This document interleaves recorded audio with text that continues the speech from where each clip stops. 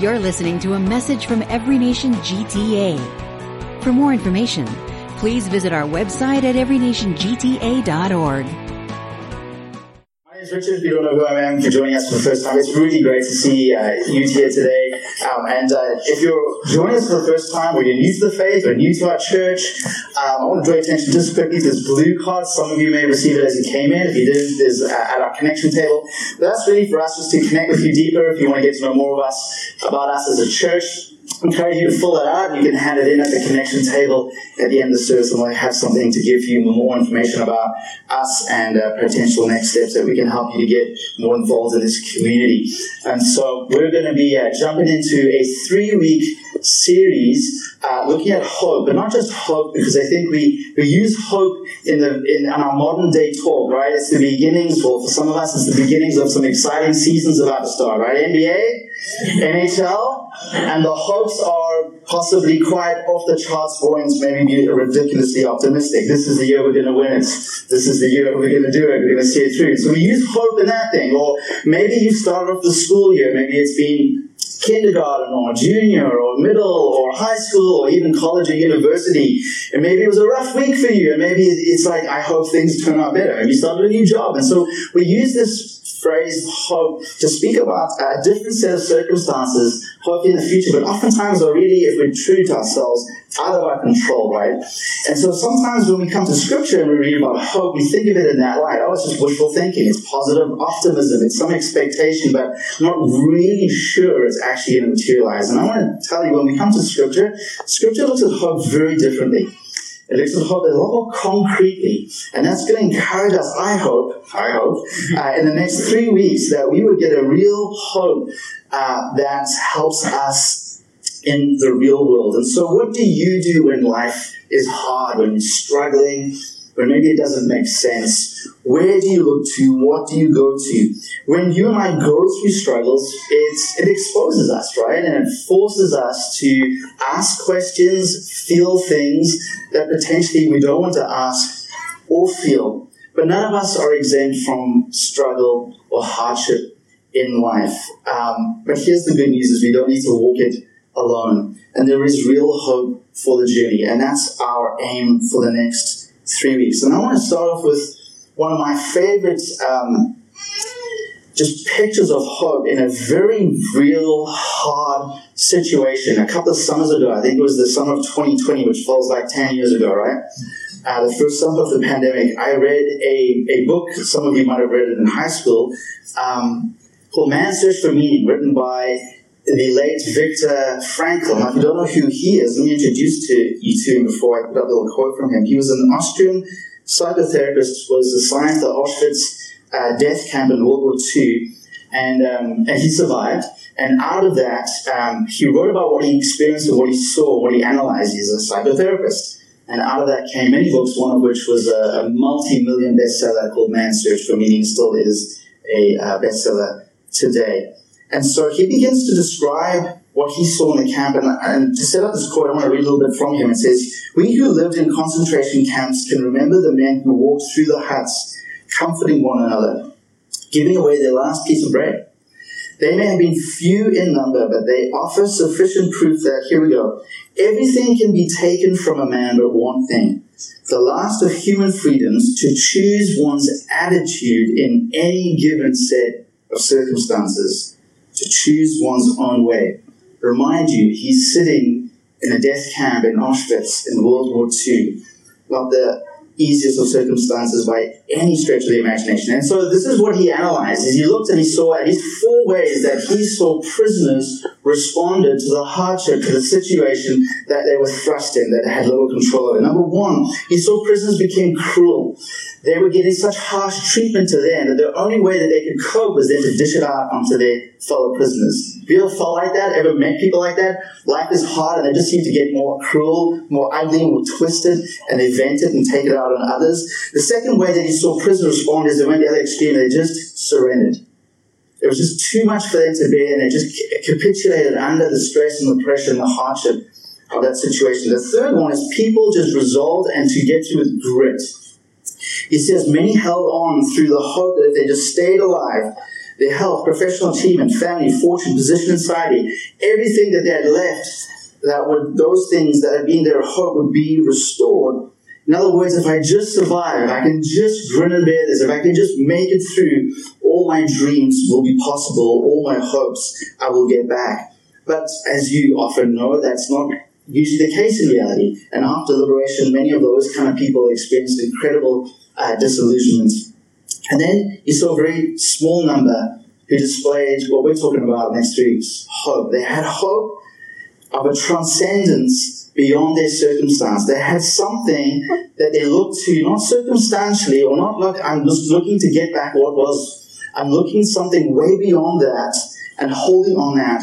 And that was the strength that they needed to persevere, to press through. Now, hopefully, many of us will never experience the horrors and the intensity of being in a concentration camp. But you and I, we all have our own set of struggles and hardships, right? Particularly it's been amplified in the last couple of years. And even as we come and have a bit of a rear-view mirror look at the pandemic, there's other hardships that lie before us. There's economic instability. There's geopolitical instability in our world. And so how are you and I going to respond to the struggle that's before us? Maybe even right now, maybe you're sitting in this room and you're discouraged and disheartened. I'm so glad you're here because I really believe God wants to minister to you and wants you to leave not discouraged, not disheartened, but encouraged and heartened to face the real world, but with real hope, not wishful thinking, not positive optimism, not sending out good vibes into the universe, but to anchor ourselves into something that's actually sure and true, that even in the face of death and suffering and the worst of life, we can have a true hope and a peace to navigate through it. And so I want you to do that by going back 2,600 years to learn from a weirdly named man called Habakkuk, right? I know, that's a rough one in middle school, high school life, to be named Habakkuk. If your name is Habakkuk here, we are delighted that you are here. And so you might think, okay, so let me set it up. So he's in a particular hardship. He's a prophet, which is not an easy job. And his country and his situation, his time is very dire. They're supposed to be the chosen people of God, and they're just being hammered left, right, and center. The Babylonian Empire is on the rise. There's a lot of disillusionment and despair around him. Even the so-called righteous leaders of the nation of Israel and Judah are unrighteous. They're corrupt, and he's looking at this, and he's feeling just disheartened and discouraged, to say the least. And so he's highly relevant for us today, and we're going to join him on his journey and struggle with God that leads him out of his disillusionment and discouragement at the way things are towards genuine trust and hope in God despite the way things are. It's not to say that everything miraculously changed circumstantially for him. And so we're going to look at that. Now, right now you might think, 2,600 years, Habakkuk, the prophet, that sounds like ancient world problems, right? And it's amazing, yeah, it's a very different time and a culture from us. But what I love about Scripture is it puts these kind of things in, because you're going to find, as we kind of do a very quick overview of his story, how incredibly relevant it is to us today. Why is that? Because the human condition and the human struggle is timeless and it transcends culture. Regardless of what time you were born in, what generation you were born in, what culture you come from, what language you speak, there's certain things about us that make us human that are just transcend culture and time. And so I think there's a lot that we're going to talk, a lot we're going to learn from him. Now, just to let you know, we did, in 2018, a 7-week series just on this 3-chapter book, Habakkuk. So, brace, buckle yourselves in. You've got nothing to do this afternoon, right? Okay, take it easy, though. I'm going to sum it up as best I can, an overview. Obviously, I'm going to do it justice. I encourage you to go back to that series. The series is called The Struggle is Real.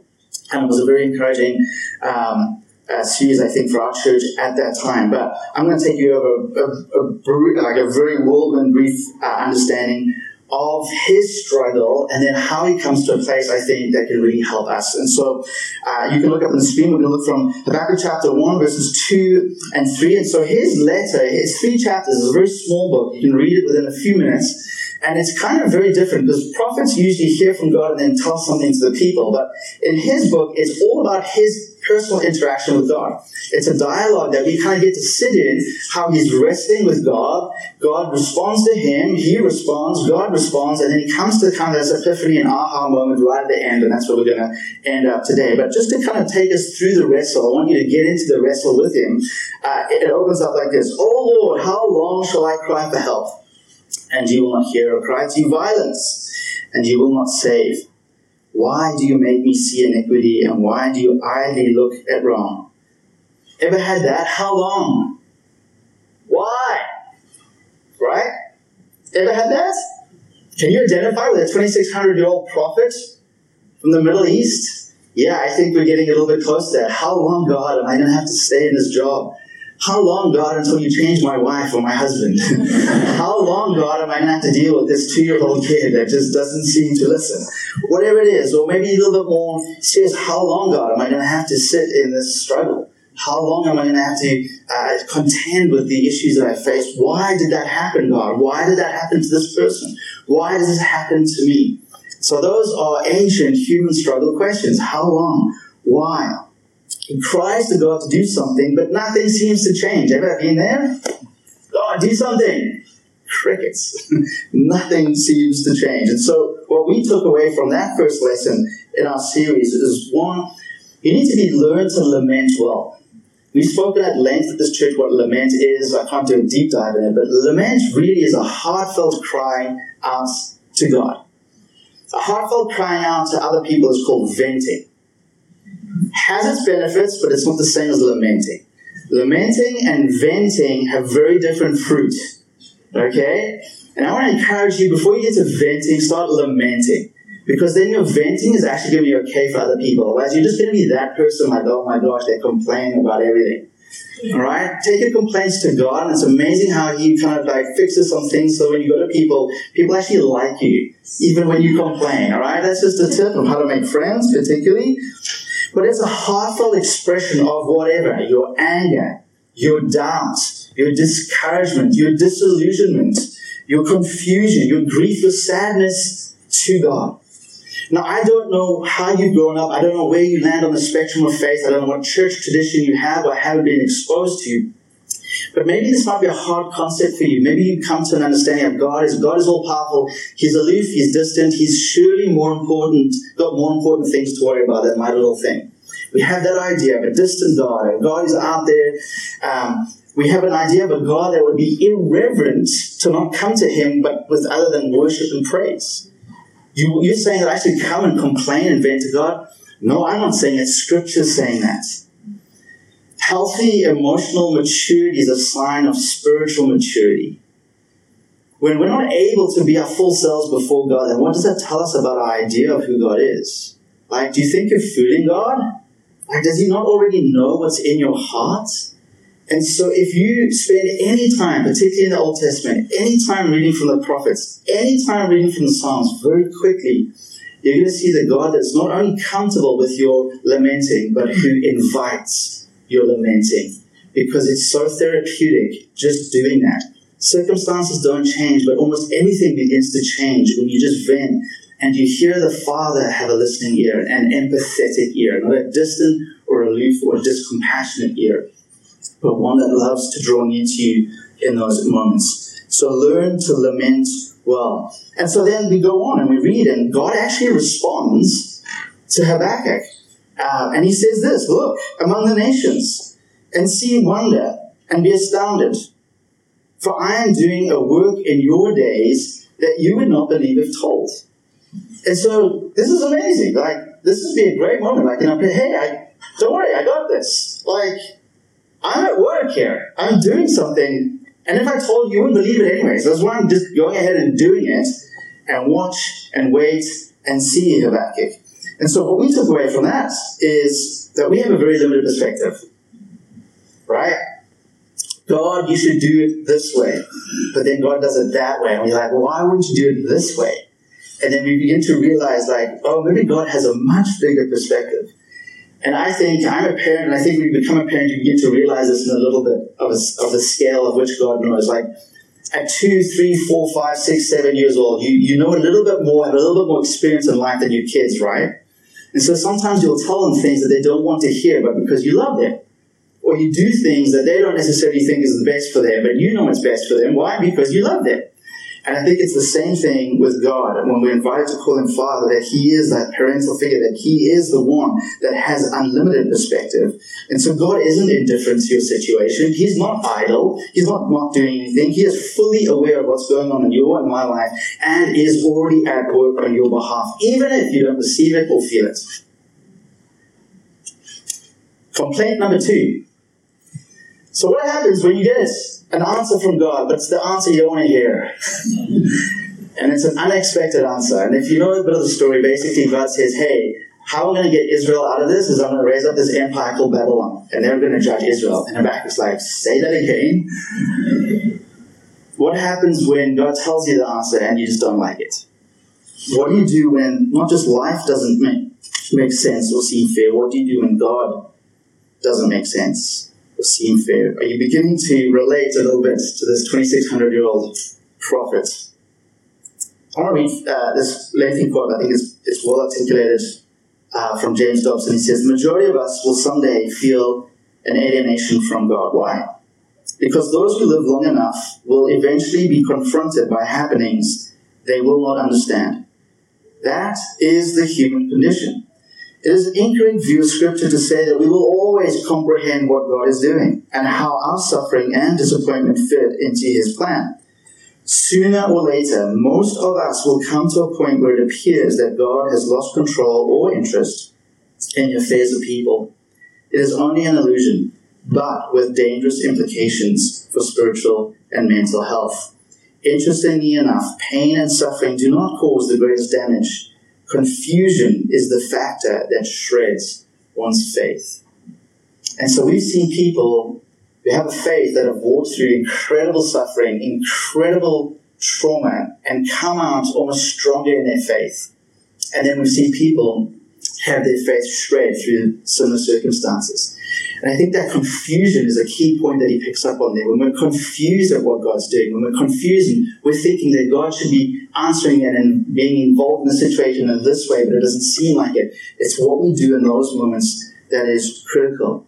And so here's the response that now God gives to Habakkuk after he's really complained that God, your plan is not great. I mean, you should go read it. It's a great read. It's a short read, and it's a real heartfelt read of human beings wrestling with this God who's caring and patient. But God says this, and the Lord answered me, write the vision, make it plain on tablets, so he may run who reads it. But still the vision awaits its appointed time and hastens to the end, it will not lie. If it seems slow, wait for it. It will surely come. It will not delay. Behold, his soul is puffed up. There's no outright within him. But the righteous shall live by his faith. And the takeaway we took from that was that it takes faith to see in dark times. It takes a faith. It takes a sixth sense. When all your other five senses are telling you one thing, it takes the sixth sense of faith to believe a different thing. And that's what God's inviting Habakkuk into. And he says, look, write this vision down. Look, I'm in control. Look, we're moving towards a really good future. Write it down so you can run with it. And if it seems slow, I mean, I love that. That's a bit of a humor from God. Because it always seems slow with God, doesn't it? It always seems like it's being delayed with God. If it seems slow, wait. It will surely come. But the righteous will live by their faith. Which is interesting, a key verse that changed Martin Luther, which changed the Protestant Reformation, and that this idea that we're called to be a people of faith who walk by faith, not so much by sight. And so this is what he's encouraging Habakkuk in. And so God meets us in our struggle in unique ways if we turn to him.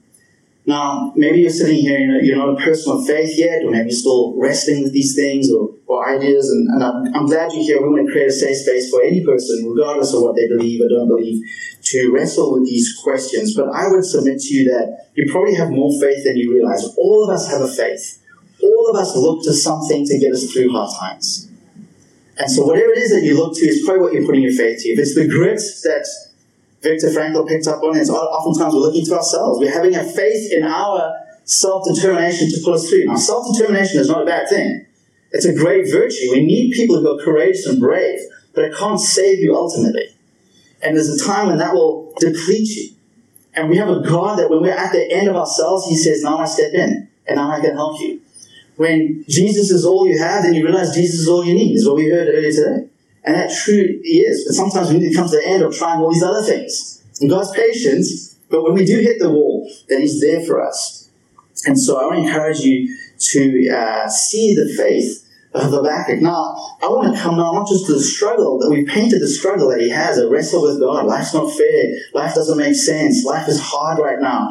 God, you're not helping. You don't make sense. You don't seem to be fair. You seem to not be helping me in the way that I want you to. So how does he now have hope in the struggle? And this is where we're going to end off today as we see him. And chapter 3 is beautiful because chapter 3 has a change in tone throughout this thing. It's now not just a prayer of lament.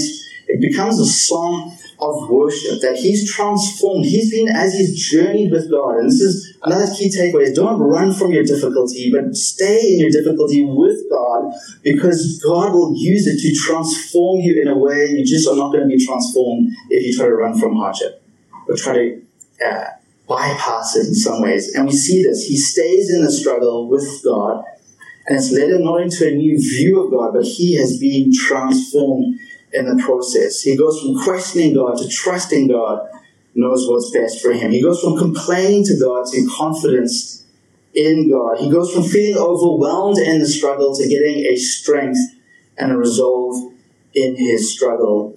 And that's the struggle. The struggle is the crucible for real hope. If we want real hope in the world, we can't avoid hardship. We can't avoid struggle. We can't avoid difficult times.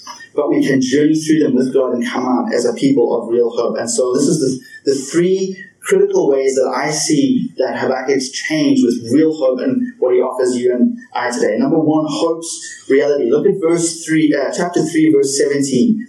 He says, though the fig tree should not blossom, nor fruit be on the vines, the produce of the olive fail, and the fields yield no food, the flock be cut off from the fold, and there be no herd nor stalls. Like, whoa, wait, I thought you said he's a changed man. And he's just described the most worst economic, dire consequences ever.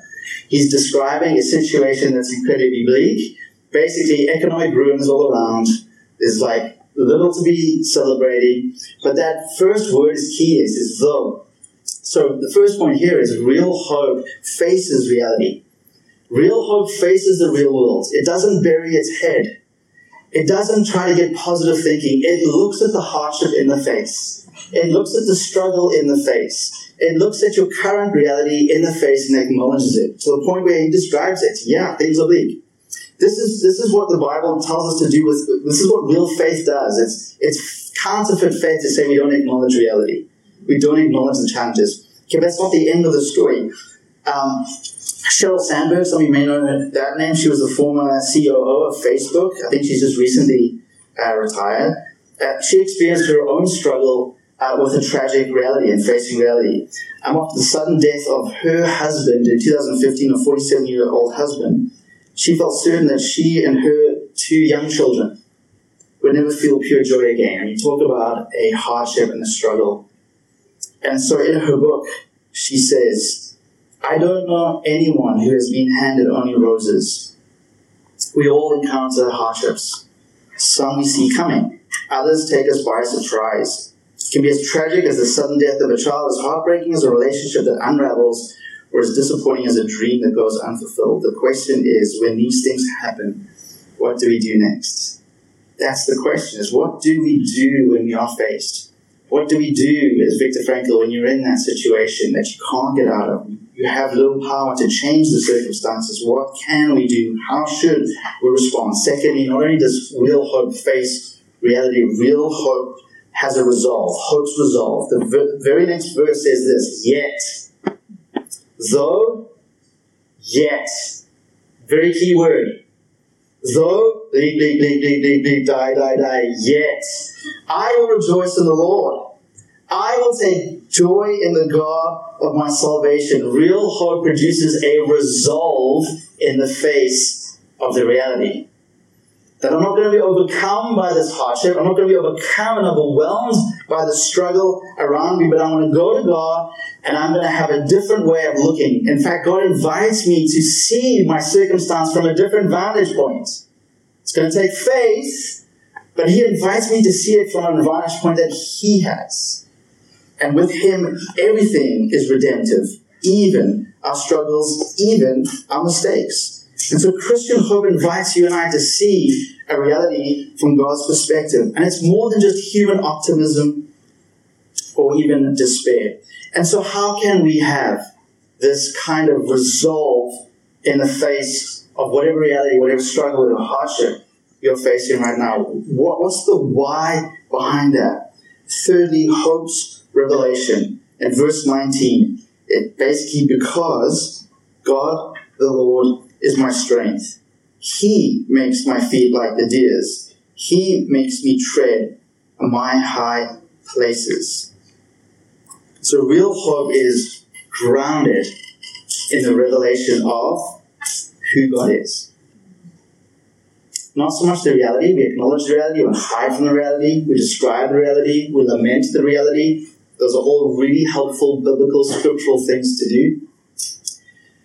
But we also then have a resolve. You know, sometimes, my wife's teaching me, sometimes you just need to cry. Right? You just need to have a good cry. Hey, men? Sometimes we just need to have a good cry. I mean, it's true. I think lament is kind of touching on that. Sometimes you need to get what's on the inside is out. Crying is a release. It's a physical release that you need. It's like the pressure valve in a pressure cooker. You know, have you ever had a rough day and you just held in the tears? Men, I'm speaking to you men, of course. You ever faced a situation and it's just like, and then you get home and the defenses are down and you're just like, wow. That's the lament God's inviting us to. Safe space. Just blurt it out, let it out. Just let it out. Sometimes we need a good cry, sometimes we need to be brave, most times we need both. To walk through life and to walk through the hardships of life. Because God the Lord is my strength.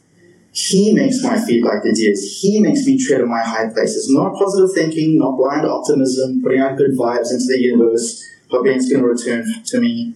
It's grounded in who God is, and specifically that He's great and that He's good. In other words, He's all-powerful, and He can change situations, but more importantly, He can change you and I through situations. And that He's good, that anything that happens to us, He can use for our good, not our harm. And so we need to hold on to that sometimes when we can't see what He's doing. But trust God, you're good. I trust your character. And I trust who you are. Real hope finds a way when it finds its why. And the why is going to God. Not my own strength, although that's helpful to get through stuff. But ultimately to God, His strength. God is my strength. He makes my feet like the deer's. Now, I would have a question if I was you. What are a deer's feet like, right? If He's describing that, He makes my feet like it. We don't live in this culture. This is where it's unhelpful. 2,600 years, we feel the distance. But I think most of us can know, what is a deer like? It's quite nimble. It's very swift on its feet. It's very strong. It's very secure, even though it's moving very quickly and nimble.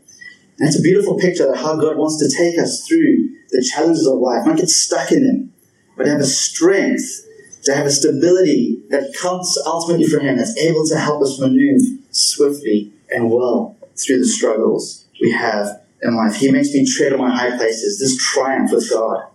And this is not just rah-rah, bumper sticker kind of like believe the best. Like, this is it. This is where we get with God. We face the worst of life, but we can go through it with a real hope because it's grounded in who He is.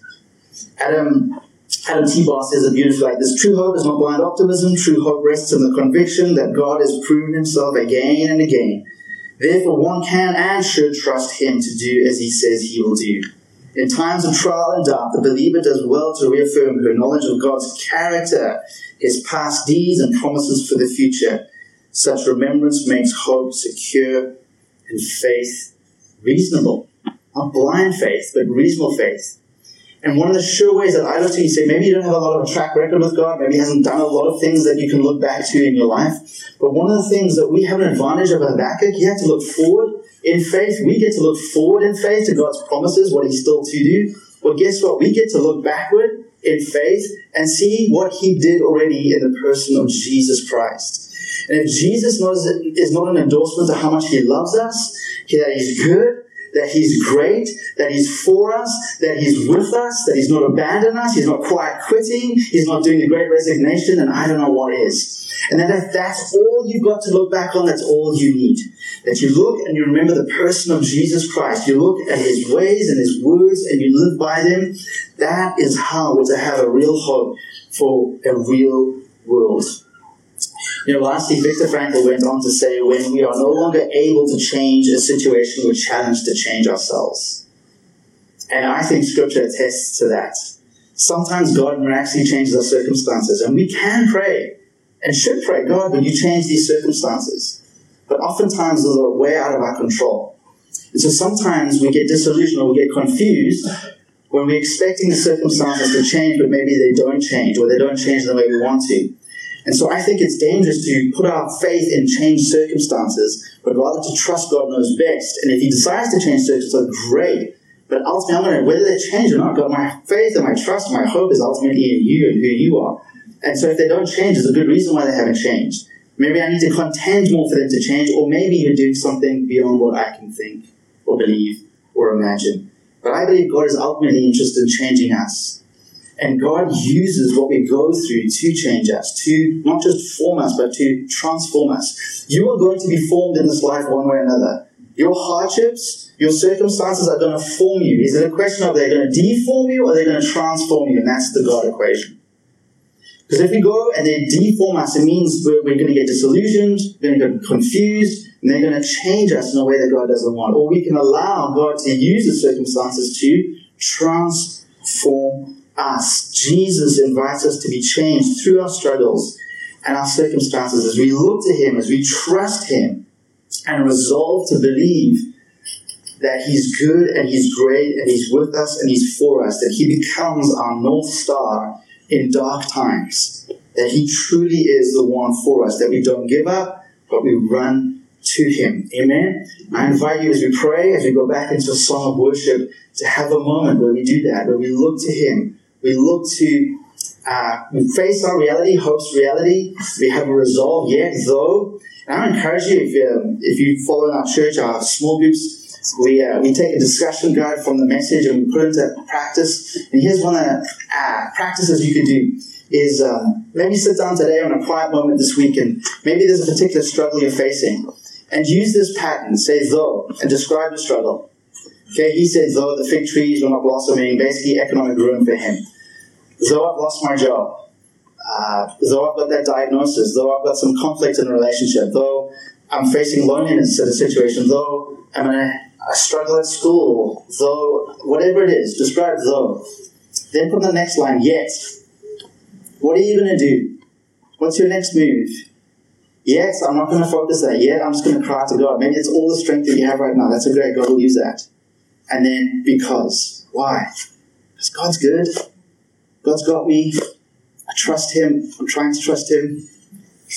God's gracious, right? He'll meet you. God's very empathetic. He meets us where we're at. He doesn't want to leave us there, but he'll meet you where you're at. And so as honest as you can get is where he'll meet you and he'll strengthen you. Amen? Let's pray. Jesus is so good to us. God is so good to us. And it's hard when this world can be so bad and so negative. God, when so many are confused right now as we look, as our world is being shaken and continues to be shaken. And so our lives are shaken. And maybe on a grand scale, maybe on a small scale, but it matters to you. And even as we sung already today, the theme is just being shaken, but we can have a firm foundation and trust in you. And I pray that even though we want stability in our world, ultimately stability comes as we anchor ourselves in you. Not in our circumstances, we may come and go. Even our emotions will go up and down, but we want to anchor ourselves in you. And we want to allow you to frame our reality. And so I pray for us today, God, give us resolve in the face of our reality. And give us resolve because of who you are. Yes. That it's coming from a place of truth, of goodness, of beauty, of strength, of historical precedents that we can look back, we can read scripture and be encouraged to see how you've worked, even the worst of things towards your glory and the good of your people. And that we can have confidence as we look to the future of what you're still promising to do, that in our present, we can have a true foundation upon which to stand. That regardless of what may come at us, that we can have a real hope for the real world. Amen. You've been listening to a message from Every Nation GTA. Thanks for joining us. For more information, visit our website at everynationgta.org.